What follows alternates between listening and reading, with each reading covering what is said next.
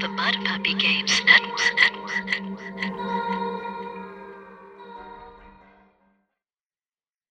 Hi, this is Zach Glazer from Frog God Games. Grab your D20 and get ready for Save for Half.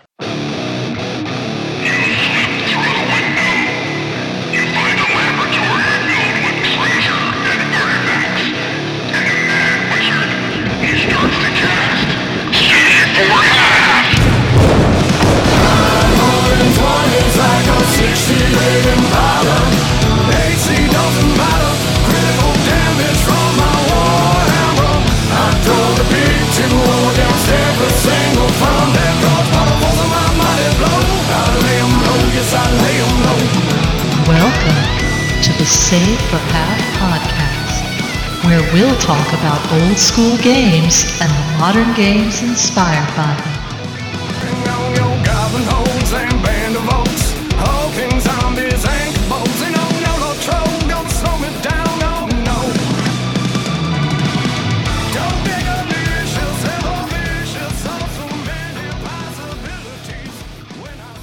Hello, everybody. Welcome to the Save for Half podcast, a podcast about old school games and the modern games inspired by them. Today we are talking about Mutant Future by Goblinoid Games. I am your host, DM Mike, a mutant plant who is in front of a microphone talking to you even now.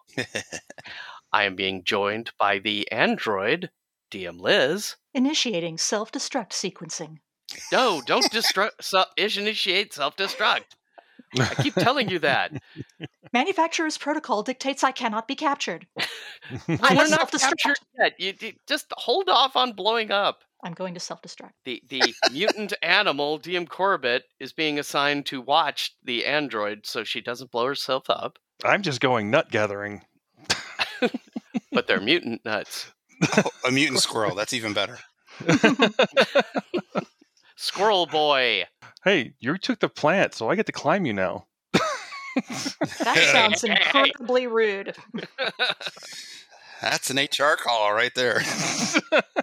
And joining us is DM Jim, the magic user from the far past or far future where magic and technology collide, as long as he can throw fireballs.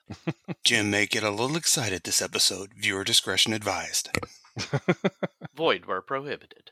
And like I said, we're talking about Dan Proctor's Mutant Future. But first, do we have anything we want to talk about? Liz, why don't we talk about North Texas? Briefly. North Texas. Yes. Well, that was 3 months ago. Well, it probably will be by the time this actually gets put out for people to listen to. But as of this recording, it was only a couple of weeks ago. And Mike and I were there. We had a great time. We kind of took it easy this year. We did not run any games. And part of that was by choice. But the other part was we were kind of thinking maybe we should, because people were asking Mike all throughout the weekend, "You're not running a Victorious game? You're not running a Victorious game?" Yeah, that was surprising. And Mike's thinking, well, maybe I'll run something in open gaming. And then we discovered that while we brought his laptop, we did not bring a power cord to recharge the laptop with. And it had 20% charge in it. So yeah. A game was not happening, even if the spirit was willing. Yep. I heard you actually worked your booth and consequently sold a bunch of books. That's what I heard. Yes, because we took it easy. We didn't run a game, and we only played in one game each day, Friday and Saturday. So we spent a lot more time than we normally wind up doing at our table. Just sort of hung out, talked to people, sold some books. Also, ran around the dealer room a little bit, got some swag for ourselves, and we had a really good time. It was very laid back for us. Including 3 giant centipede minis. Yay. I saw a great picture where, you guys, a Save for Half booth was across from Chris Clark's booth next to the Independent Publishers Union booth where a bunch Skeeter was on our right, and Janelle Jakeways was on our left. And then I heard from Darlene, her lower lip was out because she got way over in some corner. Yeah, I was really surprised. Her usual table was taken over by the Long Con crowd. So she was off in the Artist Alley Purgatory. Down there with Lloyd. Yes. Mike and I were in Artist Alley Purgatory one year with our table, and while it is out of the way and almost nobody knows where you are, which is unfortunate for selling stuff, Lloyd and Jason Brown, all those guys are super fun to hang out with. While it may not have been great for business, it was a fun time us being in that location just for our table mates. And we did get in a couple of games. We got in a 1E game with Karma Samadhi. Samadhi. Sorry. And I'm probably mispronouncing Karma's name, and I apologize profusely. And then a somewhat similar role-play type version of Awful Green Things from Outer Space set in the 60s on a space station over the Earth, but we're all playing very 60s era characters, so that was fun. Hardly any of us died, though, so that was kind of surprising. It sounded like fun till that part. Yeah. Yeah, I mean, everybody had like a couple of characters because we just assumed there'd be a big body count, but there wasn't, surprisingly. We almost had a situation where there were more characters on the ship than there were seats in the lifeboats for us to escape on. Which that was fun. Yeah, that would have been there. Some terrible choices would have had to have been made if that had occurred, but I guess luckily the green things killed off just enough of us that we could all actually just cram ourselves in and it would be okay. Yeah. And people were asking about where Jim was and Corbett. Hey, Oh, you didn't see me? Everybody missed you guys. Yes. I will be there next year for sure, but I gotta say, I did the best sales-wise at a con I didn't attend. The Independent Union booth was going like gangbusters, and Oh, yeah. It was hopping. Honestly, I think our location right next to that booth probably helped us with our sales because there were a lot of people hanging out over there. I participated. I ran some virtual games Yeah. Oh, awesome. because Doug asked me to. I did it for the Doug. Yeah. Yeah. Do it for Doug. The Dougster. The Dugginator. So, everybody, if you weren't at North Texas, be there in 2022. All right, well, unless someone has anything else they'd like to announce, nothing upcoming project-wise? I'm just the worst at this part of it. Scientific Barbarian number 3 is going to the printers this week. So the funny part is I decided way back when I was working on the Kickstarter, I wanted to deliver in June. And then, like anybody that comes to me and wants advice on Kickstarter tips and tricks, the first thing I say is figure out whatever date you're sure you can deliver the book by and then add 30 days to it. Automatically. Don't even think about it, just do it. Apparently, even after I issued an update apologizing to the backers that we weren't going to make June delivery, a backer messaged me, my eye wandered over to his pledge, and I saw right there in black and white on my own Kickstarter, expected delivery, July 2021. So I was back on schedule like that. I'd taken my own advice and then forgot I took it. Hooray! Well, better than the other way around. Yeah. It's nice when you listen to yourself, I guess. You outsmart yourself. That's hard to do. All right, so soon, everybody, Scientific Barbarian, or Cybar, as we cool kids call it, number 3 will be available soon. Well, by now it's already there. This is the future. Yeah, by the time this Well, comes out. yeah, okay. This is the time travel episode. And if you haven't bought a copy, why not? Get out there now. Go get your copy. It's available at the Mud Puppy Games website. Run, don't walk, to the website. Yes, if you go to the Desert Fortress, they'll have stacks of them next to the gasoline. You'll have to fight your way in, but you will be there. Worth it. Remember, only the last 5 issues go to the winners of Thunderdomes, so better hurry up. All right, well, then we will have a quick pod break and return with Mike and the Mechanics.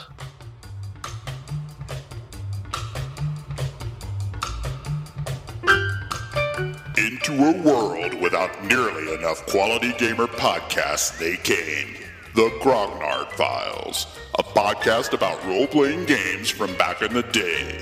You know they're experts because they speak with British accents.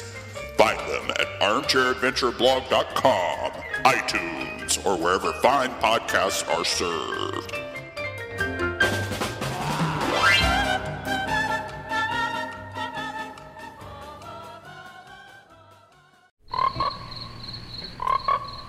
Frogs lay hundreds of millions of eggs every year.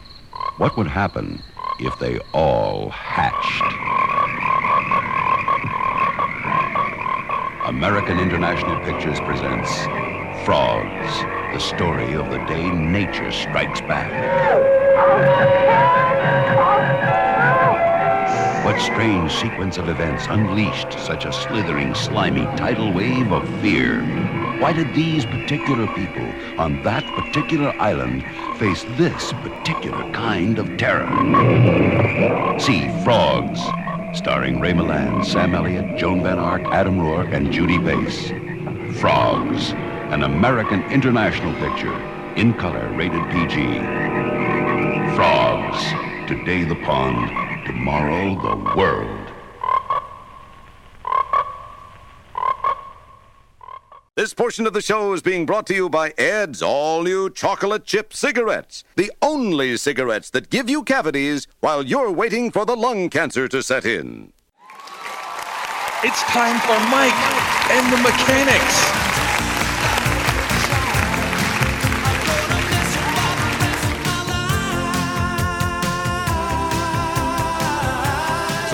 Sorry.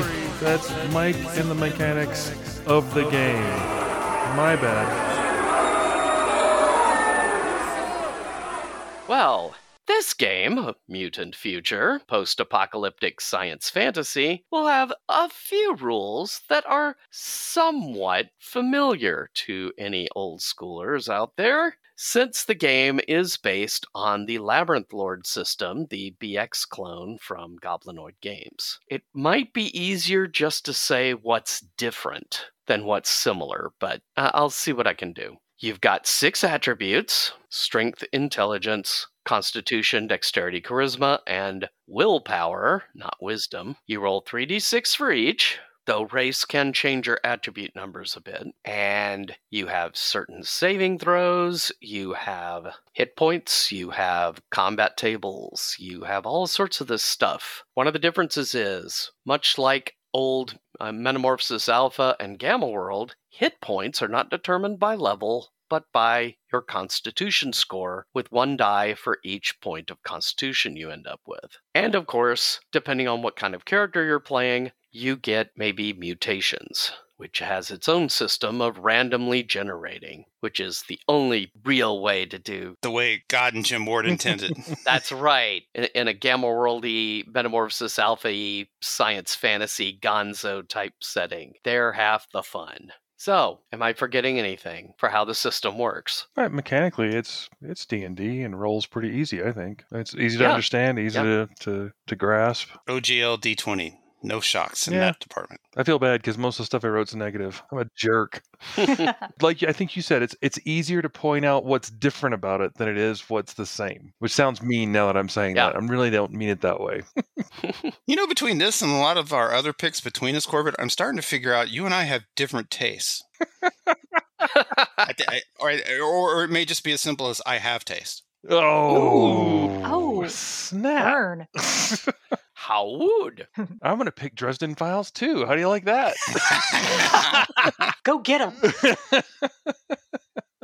I will say, before we move into the actual top 5s, there are 5 races you can play in this game, which, you know, in character generation, you choose them. Some of the ones mentioned earlier, there are androids, mutant plants, mutant animals. There's a section in the back that allows you to move Labyrinth Lord characters here or vice versa in the great tradition of the 1E DMG. Of course, there's normal humans and one I'm forgetting.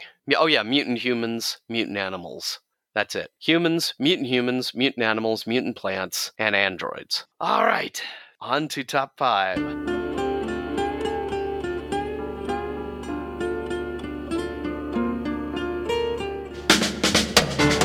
The Save for Half Top 5. In 5, 4, 3, 2.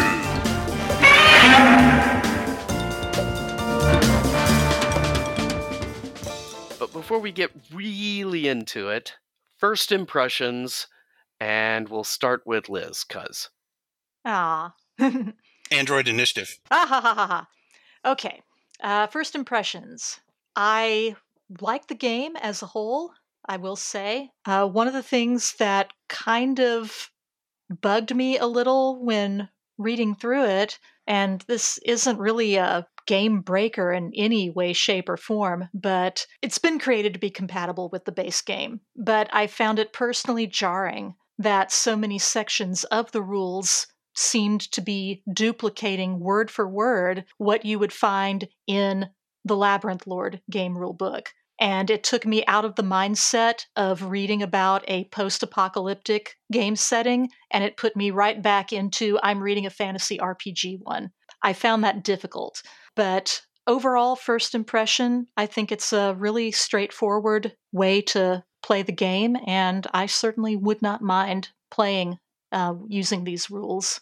Corbett? I went into it based on the cover alone. I was like, oh, cool. It's kind of a 1980s Mad Max, let's go out in the desert and start smashing stuff up type of post-apocalyptic future. And then I started reading the first few pages of how they kind of came about doing it. And it for some reason reminded me of when Robbie the robot rides up in Forbidden Planet on his sled. I don't know if you remember this, but he shows up to meet the astronaut teams and he has this sort of weird sort of chariot that he's riding up. It's like a hover chariot, and he hops out and walks over and is like, wouldn't it be cool if I could play Robbie the robot as a cowboy? And, in this post-apocalyptic future. And that, I will have to say, is probably what led me to my downfall later. But the overall impact of the game definitely has that 50s to 80s, it's a weird future kind of world. And that's what I was going into with it. Yeah. Dude, I think you should write that. If this wasn't what you wanted, what you wanted sounds pretty cool. Oh, and you could have get along little doggies, but they're giant mutant dogs, the size of steers. This town is not big enough for the two of us. Oh God! Now you got me thinking about that Battlestar Galactica episode. With, the cowboy one eye. Red Eye. Red Eye. That was it. Yeah. Oh. See, 70s. Post-apocalyptic future past space thing. Yeah.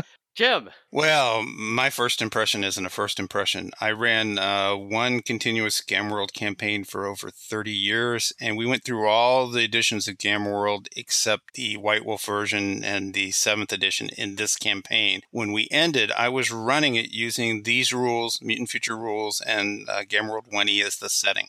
So back around 2008, 2010, when this came out, I was all in. I got a bunch of the extra monster books and made my own screen and stuff like that. So my first impression was this is just a nice, tight, simple rule set that does exactly what I want it to do. I kind of agree with that. If I were going to run a Gamma Worldy type game, I'd be tempted to use these rules. If for no other reason, then I wouldn't have to explain the rules system to my gaming group.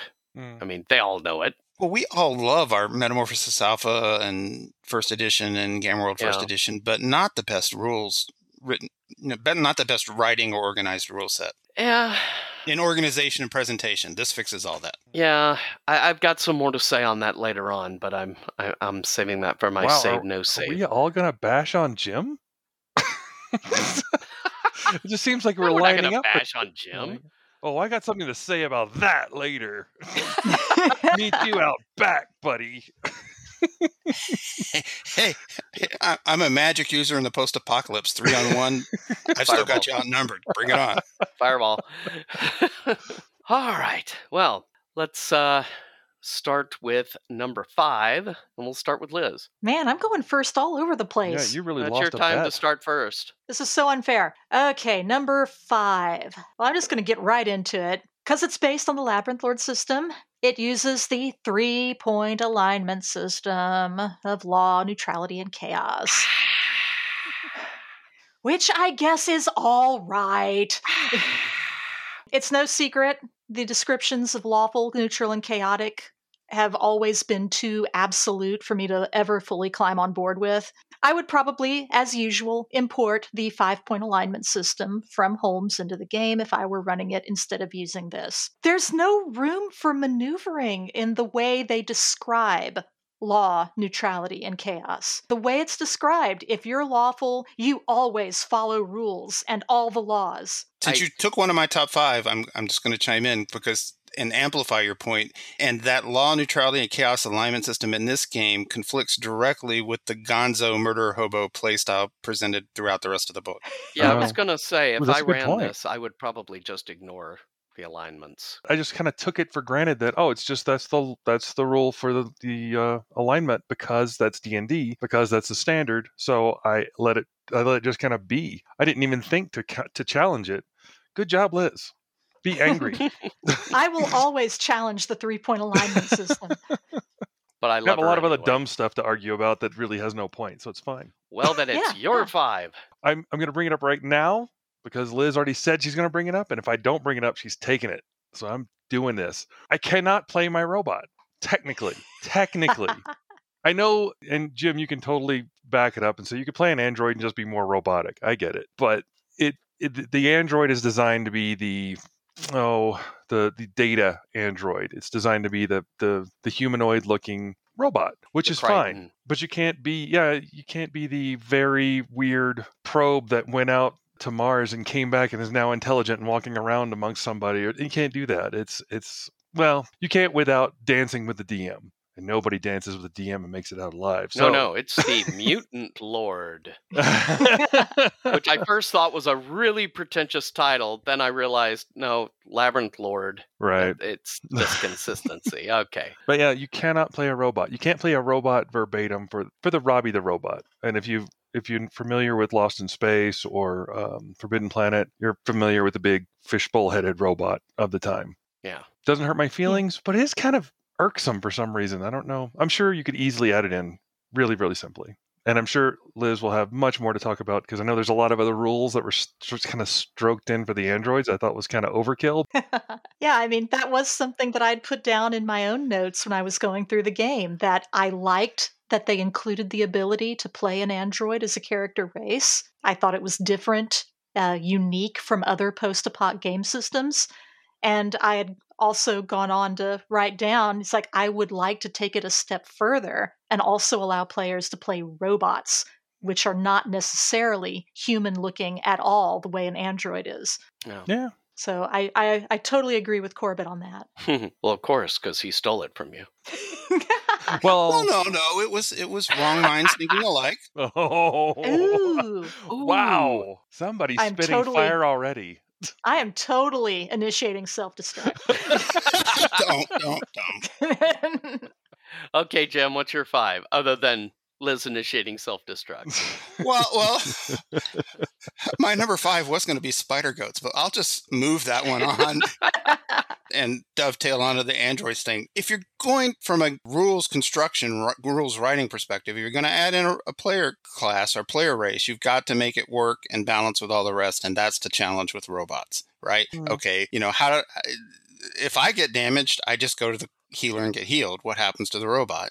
I have to have air, food, and water. What happens to the robot? You got to workarounds like that, and that's why most people avoid it. That said, I adore what they did with these android rules because they gave you 3 types: basic, synthetic, and replicant, that are all taken from genre fiction. And so they all vary in all ways, but they're all human enough that they take damage, they heals the same way, and they get mutations. And I don't know any other game where you can play an android with mutations. That's my kind of gonzo right there. And it works in the context of how it's written. And honestly, that's not to poo-poo your guys' desire to play robots, because it's the same thing with the mutant plants. That started way back when the mutant plants weren't a part of Gamma World, the original Gamma World, and players always wanted to play them. I hated them. You want to hear something? I hate the idea of mutant plants walking around. But when it came time to write MCC, give the people what they want. So, okay, if I'm going to do this thing I hate, how can I make it something I don't hate? And I wrote rules that are fun. And now it's a thing where MCC players go, it's always the Plantians. So somebody hasn't done that yet with robots that I know of. So maybe you guys could do it. Corbett's game will do that. Yeah. I want a cowboy, Robbie the Robot, riding a dinosaur through the desert of a nuclear wasteland. I kind of want that too. Who doesn't? All right, my number 5. I guess begin at the beginning. I've got to say, for this game, it has the most concise but logical description of what is a role-playing game I've seen in any RPG, period. And I include my own.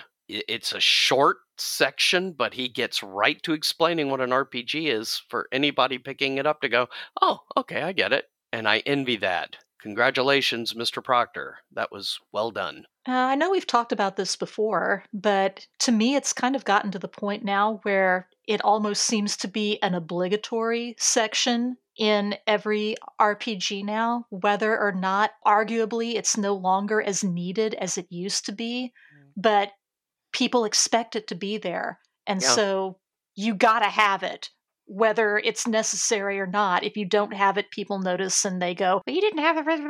But this is a mistake I make all the time because I've been doing this so long, I forget what's the assumed knowledge. Yeah, and I forget that going to be a 12 or a 20-something brand new person pick this up who's never heard of an RPG before. Odds are it's far less likely than it was 20, 30 years ago, but still. Yeah, chances are people are going to have some sort of framework, even if it's just online playing. Still, but I don't. And by online, I mean by doing World of Warcraft, computer games, as opposed to getting on Roll20 or whatever. Yeah. It's a lot more pervasive. That's got to be a scary thing, thinking about somebody picking up your game for the first time, and your game is the impression that they get for all role-playing games. Mm-hmm. It's like when a 30-something in your group goes, what was TSR? And you're just like, what? How do you not know that? Mm-hmm. Okay, well... Mike's exactly right. Don Proctor gives it to you chapter and verse. Here are the dice notations. Here's the abbreviations. But he doesn't waste time on it or waste excessive page count on it either. So I salute that. All right, Liz, 4.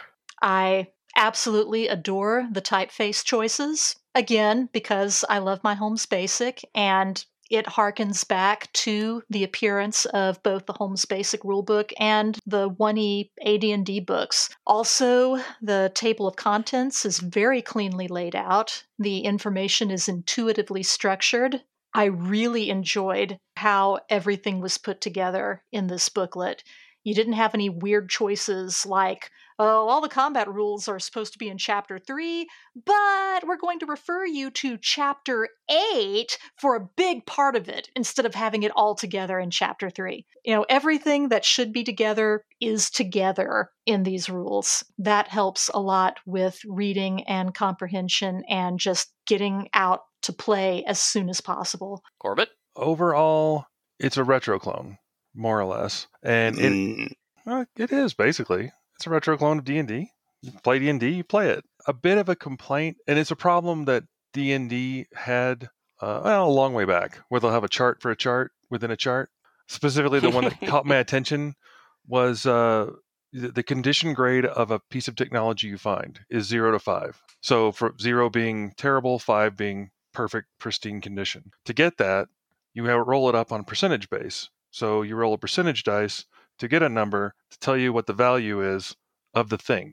Couldn't you just roll a percentage dice and say 1 is good, double zeros is bad, somewhere in there is the grade, and move on along? Seems kind of silly to have a number to evaluate another number for no particular reason. Yes, but I think you're also letting your significant experience in RPGs get, and that's easy for, in a way like Jim was saying, it's easy for all of us to do.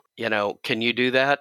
Sure. But the tables might be there for people who have never done science fantasy before. Yeah. Well, or they could have just used a 1 to 6, and 1 being great and 6 being terrible. And it just seems kind of a frustration. And this is I understand this from people who complain about THAC0. The D20, you can see the number right on the page. Well, there's kind of a arc to the whole thing, and that's why there's a THAC0. And but it's a chart within a chart. And I see that point. It's just when I hit that, I totally love the idea of having technological levels, finding artifacts and figuring out if you can make them work or not. A lot of fun to the game. That was pretty much the big key for Gamma World. I just thought it's funny that there's a chart to lead you to a number which is just as equal to the percentage. So minor. Kind of an earmark of the retro clone kind of classic systems. The use of various different types of dice. I know, it's fun. There's a reason why we have 4,000 dice. Quite true. Okay, Jim? I'm glad we're all friends and we all love each other and we know it, because I'm just doing away with my top 5 list and gainsaying everything Corbett says. But I know. Corbett, you ignorant Point guy. and counterpoint. Jane, you ignorant slut. No, I know. I know what you mean, and you're right. It's very in the retro clone favor, but and normally it wouldn't matter, but it's an important distinction for this game. It's like, is Dungeon Crawl Classics a retro clone? No, because it's not emulating a past edition. So for Mutant Future to be a retro clone, it would be emulating something you could point to like Gamma World. Instead, it's an OGL D20 thing because there's not a drop of Gamma World IP in this because they didn't get that license and couldn't. And there's no OGL for Gamma World IP. So it's a D20 OGL book based on, Wizards of the Coast, Dungeons and Dragons, blah, blah, blah, blah, blah. That said, Spider Goats, man. Kudos, because I think this might be the first game, and viewers, please email us if I'm wrong, that Spider Goats appear in. And because they appear as OGL content in this game, everybody, including me, I stuck Spider Goats. I called them something different, but they're in MCC. And I don't know what it is that unnerves people about goats with 8 spider legs that shoot silk, but it just spooks players like nothing else. And I think maybe this is the first game because 2008, 2010 is about the time the geneticists made real spider goats. The ones they put a spider gene in a goat and now its milk has spider silk in it. In real life. I gotta say, I see spider goats, and the first thing I think of are the bugs from the Oh My Goddess anime. Oh, right. The bugs in the system. Yeah, the bugs in the system in Yggdrasil, because they have the rabbit faces, but they've the bunny faces and then the spider bodies and all the legs, and they, jump all over the place. It's like I see spider goats, and that's the first place my mind goes. Besides, everyone gets a drumstick. Well done, Liz. You just got me to confess on air that I watched Oh My Goddess. Yay! That's my number 5. Or number 4. It was an awesome show. Okay. My number 4. And this kind of plays into what Liz was saying about getting taken out of the mindset of science fantasy into just plain old fantasy. I really don't like how it uses gold pieces, silver pieces, copper pieces. You taking one of mine? Aha! I mean, I understand. And they do say in there, a lot of transfers of things are going to be by barter. In the last paragraph. And Aftermath was a perfect example of a game that, they came up with just barter units, which still wasn't great, but I think still at least keeps one a little more in the mindset than gold, silver, and copper. Yeah, I understand what they're saying, and again, they're trying to be compatible with Labyrinth Lord, but it messes me up. Yeah. You know what else they did? They used the word milieu. Ooh. They used it twice, as a matter of fact. Well, I forgive them then. But that's a fair point, Mike. That breaks the setting a little. I did some price comparison on a lot of their stuff because it does not barter well. All right, Goldfinger, lay it on us. No, just like the one thing that stood out to me because I had to go buy a ladder recently. I don't know if you've ever bought a ladder. They are expensive. They're like $200 casually for a good ladder. They are pretty expensive. The ladder in the game, 5 copper. It's a crappy ladder. Yeah, it's not a good ladder. Go look up how much a wooden ladder costs and tell me if you think you can get it for 5 copper. 5 ounces of copper. How about that? How about 5 pounds of copper? Oh, dude, I could see you at the Lowe's now with the rule book in one hand and 5 pennies in the other.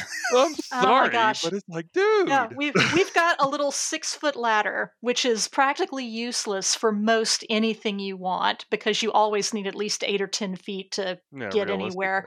Yeah. But that's the only one we have because that's the only one that didn't cost some astronomical amount of money. No, you should tell them it's only 5 copper. It's what it says right there. I should. And wine is only 2 gold, which by the ounce equivalent is roughly $2,000. Well, you see, the wine comes from spider goats.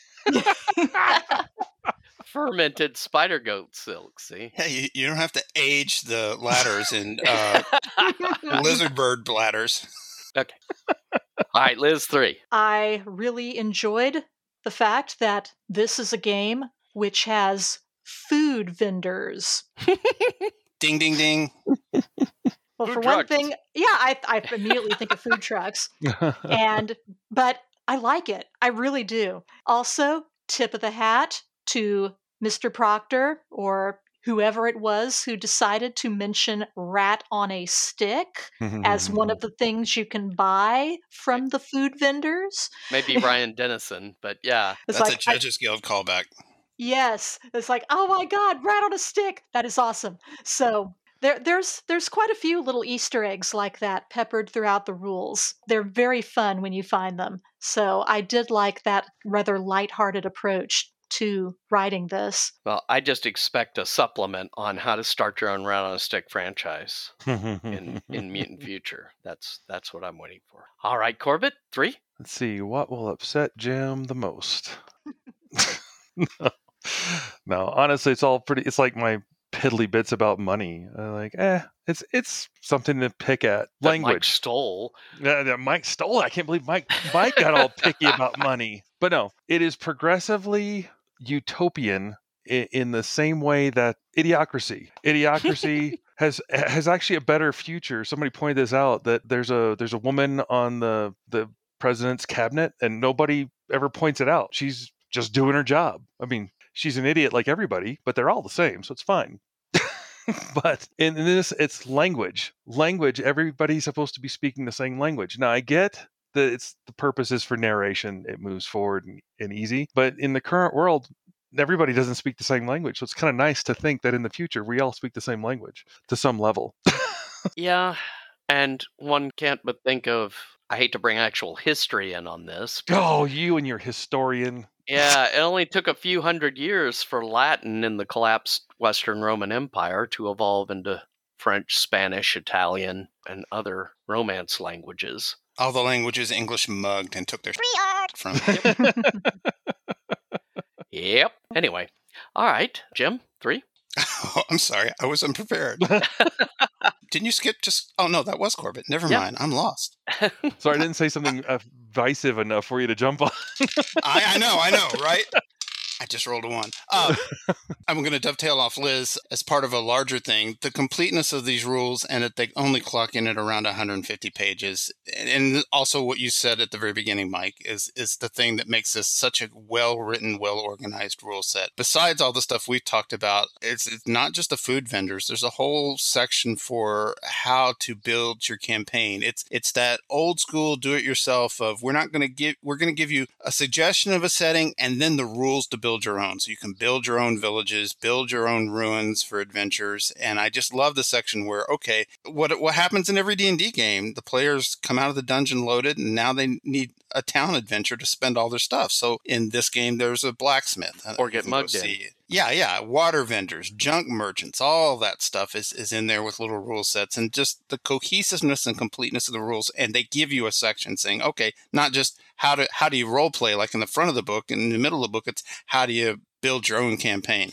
Yeah. Bravo to Dan Proctor and Ryan Dennison, who co-wrote this. Okay. And you were talking about the pages. I think the PDF was like at 161, but 61 pages are the monsters and the mutations. So once you ignore that part, you've really only got less than 100 pages of rules. That is kind of the heart of the game, though. I mean, you want to have mutations. That's like saying there's not a magic section in D&D. Yeah, but I mean, it's like spell lists in fantasy RPGs. They're necessary, sure, but they take up a lot of room. And they're not something you read cover to cover. They're stuff you read by reference. Yeah. Yeah, technically, they aren't part of the mechanics. Right. But speaking of mutations, my number 3 is I like the brevity of the mutations. Yeah. He doesn't go into paragraph after paragraph of trying to define them and really get granular about how they think. It's just a general description and a couple of suggested effects, and then he backs off and lets the mutant lord handle it from there. And I really like that. That does my rules light heart proud. Corbett was talking before we went on air about how I swing hard either way. And this is where it benefits me because I like both ways. I mean, I wrote a game where an inch of the rule book is the mutations because every mutation is a page with all the mutation check results. I obviously like that because I wrote it and I play it all the time, but I can go hard the other way. And I really like what you're talking about, Mike. bam, bam, bam, bam, bam. And there's not like a copious amount of mutations either. There's Jim what is bi-rulesian. Well, both ways are fun. Rules curious. Yes. Okay, Liz, number 2. Number 2. Alrighty. This is nothing to do with how the rules go, but again, this is something that you almost always see in a fantasy RPG game, and you have it here too. A whole section on adventures at sea. I personally hate adventures at sea. It's like every time I see a section in an RPG about adventures at sea, I just like, ugh. I mean, this is not the fault of the game, to be sure. I just personally have zero interest in water-based adventures and sea travel. Jim will have words with you later. No, unless you want to go hard that way, and okay, we're doing Waterworld. That's the campaign. No, I don't want to do Waterworld. Right.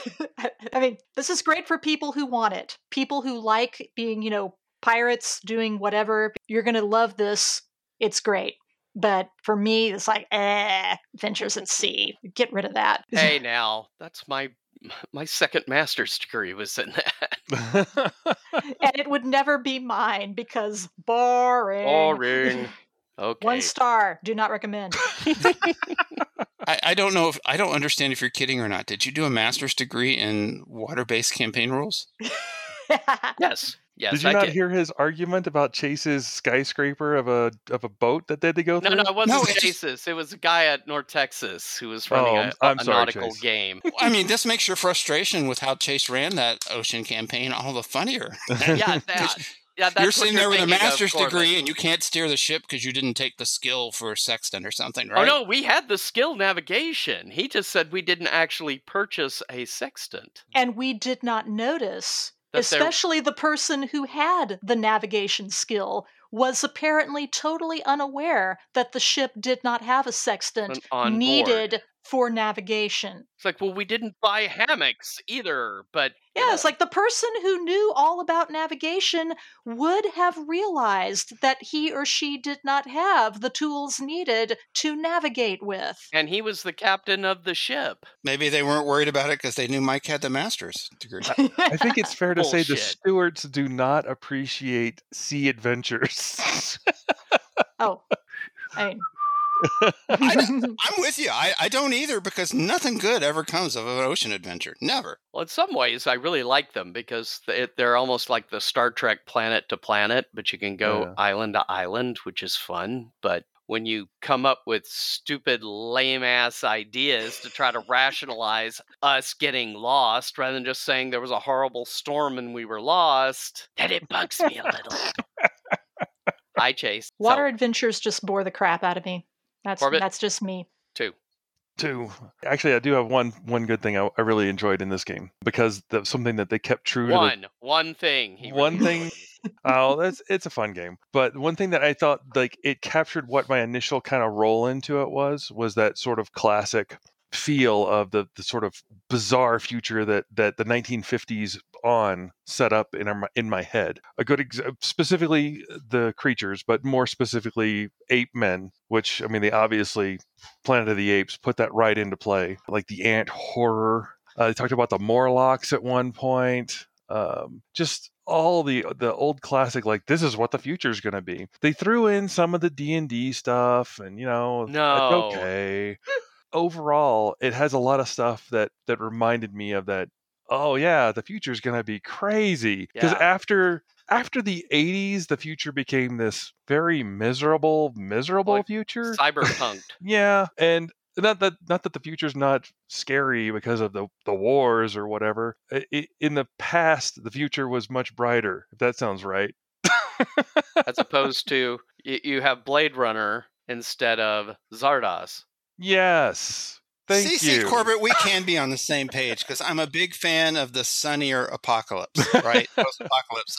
Some people aren't. If you want to play dystopian, the sky is matrix overcast all the time and everybody has to wear gas masks. If that's your jam, Godspeed to you. But I like a nice sunny apocalypse where you can have adventures in it. That's the Roddenberry working in you because he was the one who's always like, yeah, there's a terrible, terrible apocalypse. And then it became awesome. Spaceships away. Dun, dun, dun. Okay, that was Okay. yeah. But yeah, the Jim? Ape Man specifically jumped to mind. Jim 2, which is really funny because Goblinoid Games later come out with Apes Victorious, so you can double lean into the Planet of the Apes stuff. There you go. Come to the sunnier apocalypse. It's more fun. Meet new and interesting mutants and kill them.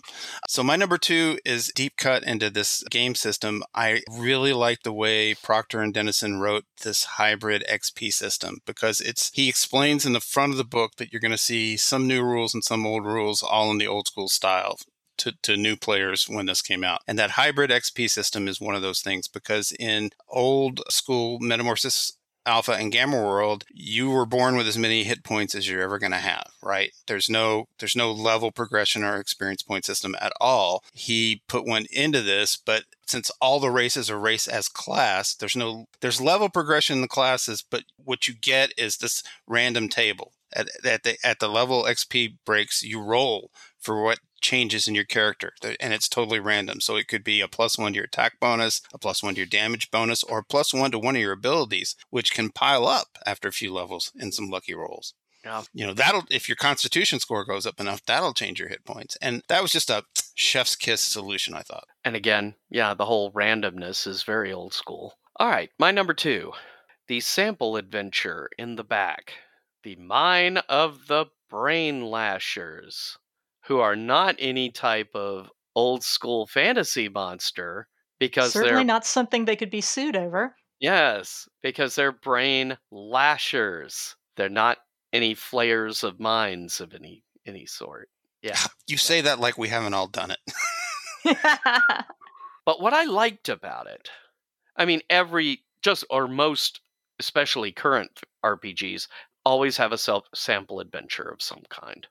That's just a stock. What I like about this one is that Proctor and Dennison took the opportunity to first create it using its random table generation system to create a quote-unquote random dungeon, and then statted it out to make the quote-unquote sample adventure. That was a really nifty idea. And even better than that, it showed certain things to where they said, well, you've rolled this, but it doesn't make sense in this room, so we'll skip that and instead have it empty or something like that, They're also showing you can use the tables to generate, but don't be slaves to them. And I thought that was an excellent, excellent idea. Wouldn't it be cool if it turned out Dan Proctor was also some kind of history professor? That would be cool. Because you're kind of talking about, okay, they don't just tell you, they teach you. Yeah, they show. And that is an excellent, excellent way of handling this. So, all right, Liz, take us home. Number 1. Okie dokie. My number 1. Kind of jumping off from what Corbett was talking about earlier. He mentions, the monster section. They've got the Eloi, the Morlocks from Wells's Time Machine novel. One of the things that jumped out at me as I was looking, hat tip again for the reference to Cyborg Commando. Oh, I missed that. That's one of the monsters that you can encounter, a Cyborg Commando. They also had, from the movie Matinee, Mant. Dun, dun, dun. So again, all kinds of just fun little Easter eggs and just neat things just stuck in there here and there for you to pick up on as you're reading. But again, you've got your standard entries for the black pudding, green slime, rot grubs. Takes me out of the post-apoc mindset, throws me right back into fantasy RPG mindset. I personally would have kept those out. I think you have plenty enough that you have a good selection and you still maintain the feel for what you're trying to do here. I can agree on that. What would you like to bash of Jim's now? I'm actually getting pretty low on stuff. You guys are actually picking a lot of things I picked. So, but I will say, the more I think about it, because it does pull me out a little bit too when I'm reading. Well, it pulls me out a lot when I read through the fantasy stuff. But at the same time, I can see, like when Jim was talking about the first time he ran a superhero game and people are playing D&D anyway, so they just make super dwarf and super elf and magic user. Super wizard, yeah. Basically. And like it gives them an easy, like, hey, just give me your hand and we're gonna go do this game together, buddy. Let's go do it. And I could see that as a good thing, but I can't see how for us, because we were so familiar with it, it's a kind of a tug. I also think that sort of thing works better in a superhero game. Well, maybe, yeah. Because superhero covers pretty much everything. You can travel through time, that's for sure. Well, that's exactly right. You can do any genre in a superhero context, but always in small doses, not the whole table showing up with their D&D characters in spandex. Yeah, that's... Okay, but my number 1, mutations, drawbacks, abnormal appearance, question mark? Isn't everything... Actually, this is the part I got confused about. Isn't everything going to make you abnormal? But by proxy, isn't everybody abnormal, meaning that anybody who's normal looks abnormal? So I'm very confused. I understand their purpose of putting that in there, but I feel like that was a filler. You're a mutant I have totally animal. normal. I have totally normal wings now. Totally normal. Totally normal. You're not a abnormal. mutant animal, but you look like a mutant plant. Yep. That guy has a chicken beak. I have antennae. He has claws. But we're pretty much normal. That guy's got a mustache. Weird. What was the little kid's name in The Incredibles? The little speedster kid. Dash. Dash, yeah. You sound like Dash bitching to his mom. He's like, yeah, I get it. Everybody's special, which means no one is.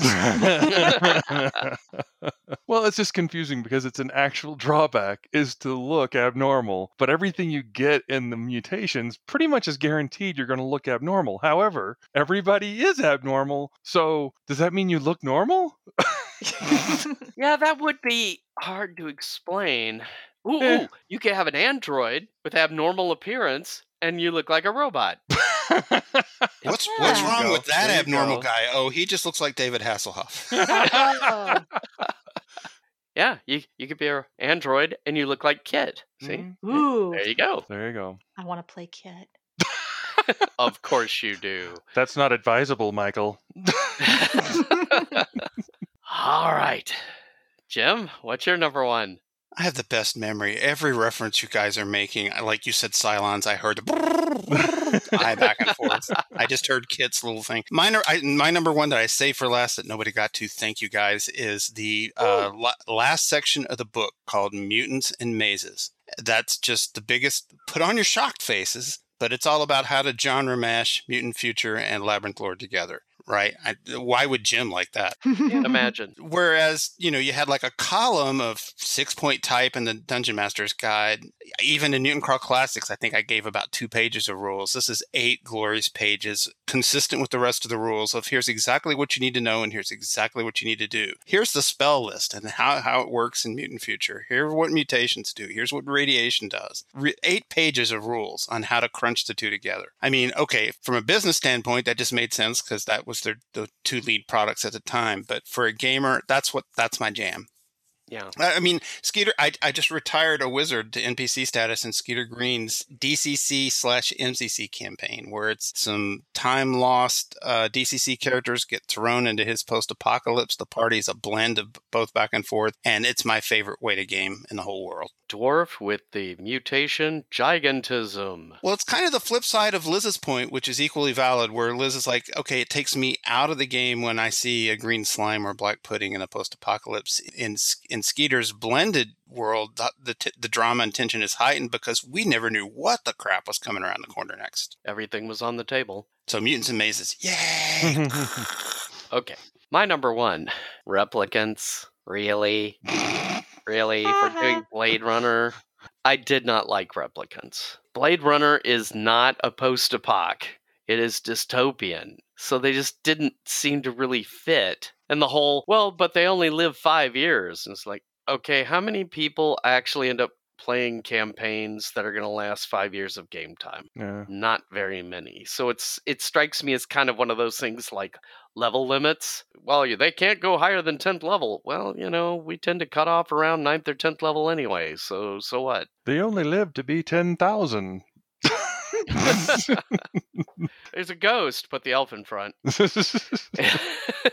But Yeah, I just did not like the replicants. That seemed to me kind of a cop-out. It's like, well, they're a robot, they're an android, but they're also an organic being. Well, see, a lot of things I was imagining in my head was like stuff coming back to Earth that we had sent out, and the replicants from Blade Runner were used to mine. And presuming the dystopian world collapsed and then became a post-apoc, and then the replicants came back. But how many centuries did it take them to get back? Well, I don't know. Yeah, if there are replicants running around the post-apocalypse, there's a replicant factory still running somewhere. Well, yeah, because they got to send them out to the asteroid field or whatever. There's probably still a tennis shoe factory that somebody's living by with brand new sneakers. I think we learned this from past games. I've seen D6 Initiative and Descending Armor Class and things you wouldn't believe. That was my thing about the probe. The robots was like, like a returning V'ger type situation where, I've learned all these things, but now the Earth is not what I knew. That sort of stuff. Well, yeah, but while yours is inclusive, mine is exclusive, and much like rot grubs, etc., replicants make me think more either cyberpunk or traveler. It doesn't make me think post-apoc. Well, I guess you're unique like everybody else. Yeah. So that's my one, and I'm sticking to it. Now let's talk about what makes the save and what takes half. What makes the save, and what is going to take half? Saving throws, which are almost similar to each other in both Labyrinth Lord and Mutant Future, just with a couple of minor changes. But we'll start with, this time, Jim. What makes the save? For me, that's just a concise, solid rule set. Everything you need and nothing you don't. Except maybe replicants and green slimes. So, I mean, just this rule set could have been a master's thesis itself, and you would have been able to defend it easily. What doesn't make the save is the layout is very clean and tight, Holmesian, as Liz pointed out, but the art is completely lacking, and in some places, really just terrible. Even by 10, 12 years ago, OSR nostalgia standard. I just wish they'd sunk more money into the art. I look at it now and I'm just like, oh, well, I'm glad my stuff looks better than this. Okay. Well, Corbett? Overall, I agree. The rules are straightforward, really easy to understand, easy to interpret to anybody else, and easy to work with. And the drawback is that because it's so familiar, I think those stark tugs that Liz was pointing out are really doesn't make the save point for me. That it is a bit jarring to suddenly go, there's a black pudding and there's a green slime. It's not horrible, and I see their point for doing a lot of the things they did. Even lacking robots, I understand. Because robots are complicated. I get it. But the fact that they have as many varieties of species and types, they could have just as easily gone, here's a bunch of mutations, figure it out. Well, to be clear, they have lots of robots. You just just can't play player them. character ones. Yeah, that's what expansions are for. Yeah. But yeah, that makes the save, doesn't make the save. It's good rules that are a bit too tuggy. Is that a word? Okay. Tuggy? Tuggy. It is now. Yeah. All right, Liz? My makes the save is exactly the same thing. The compatibility with Labyrinth Lord makes for a more straightforward read, quicker overall comprehension of the rules. I figure even if you never, ever plan on marrying the two systems for a gonzo fantasy post-apoc mashup, it makes for easier gameplay all around because of the familiarity. And again, I really enjoyed the nods throughout the rules to other books, other movies, etc., just sprinkled throughout. They were fun, and yet they did not detract from the rules as a whole in any way. What doesn't make the save? The monster in the monsters section, specifically the narcolep. You can find that on page 85 of the rules, 88 of the PDF. I found that very disturbing for myself. Basically, they're humanoids. They hypnotize creatures specifically to kidnap women, take them away, and impregnate them. And when the women then give birth, They take the babies, which always are, no matter what kind of species the woman impregnated is, the baby is always another narcolep. Jesus, you're right. That's not cool. Is it because I'm a woman? Maybe. I would like to think anyone who really thought about it would also find it disturbing. I understand that the trope of alien impregnation, whatever, in various forms exists in the genre. But I don't care. I don't like it. I feel that this is basically rape being quantified into a standard monster attack. You've got manipulation, lack of consent, physical and mental violation, and just women as victims in general. And it just troubles me that this creature is even there. And that is what does not make the save for me. Okay. I'm with you. I mean, Game of Thrones is full of rape and incest. That doesn't mean I want it in a game I'm playing. Yeah. Okay. Well, mine, like Liz was saying, makes a save.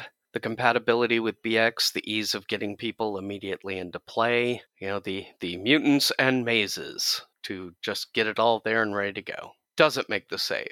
The mutants and mazes section. That was the very thing Jim liked. Oh yeah, you remember when he was saying that? I was kind of going. See, this is quality episode happening this episode because we are both informing and entertaining. No one will make it out of Thunderdome alive. My problem isn't with the idea behind it.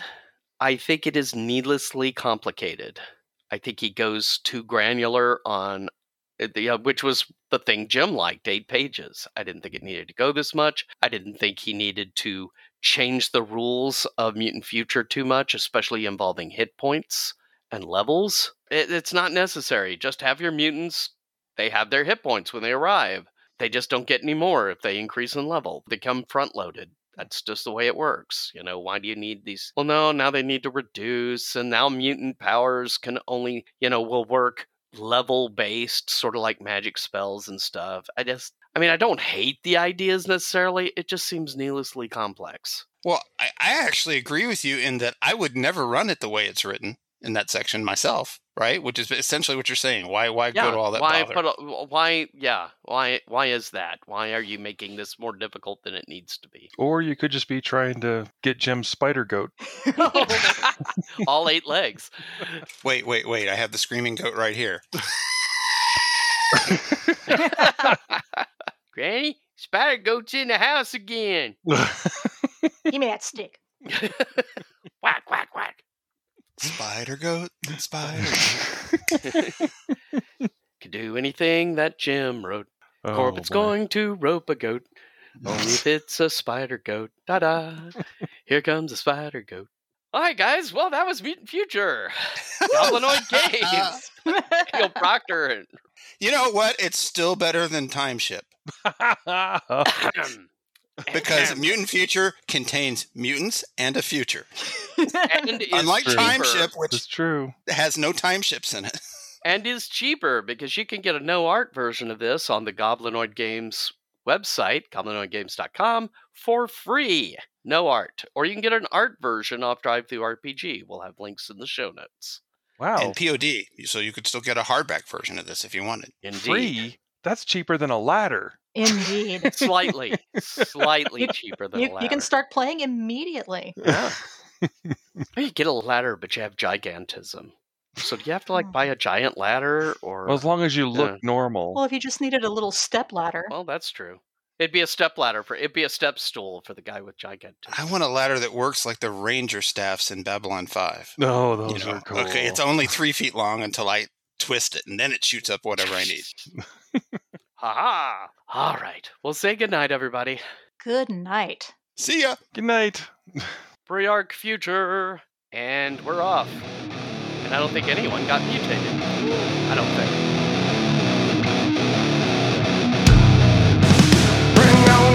The Save for Half podcast is a production of the Mudpuppy Games Network and the Gagman Podcast. The Save for Half theme music is provided by the band Mississippi Bones. You can find them at mississippibones.bandcamp.com. All player characters mentioned in this podcast are fictional, and any resemblance to PCs living or dead is purely coincidental. No NPCs were harmed in the making of this podcast. Thanks for listening, and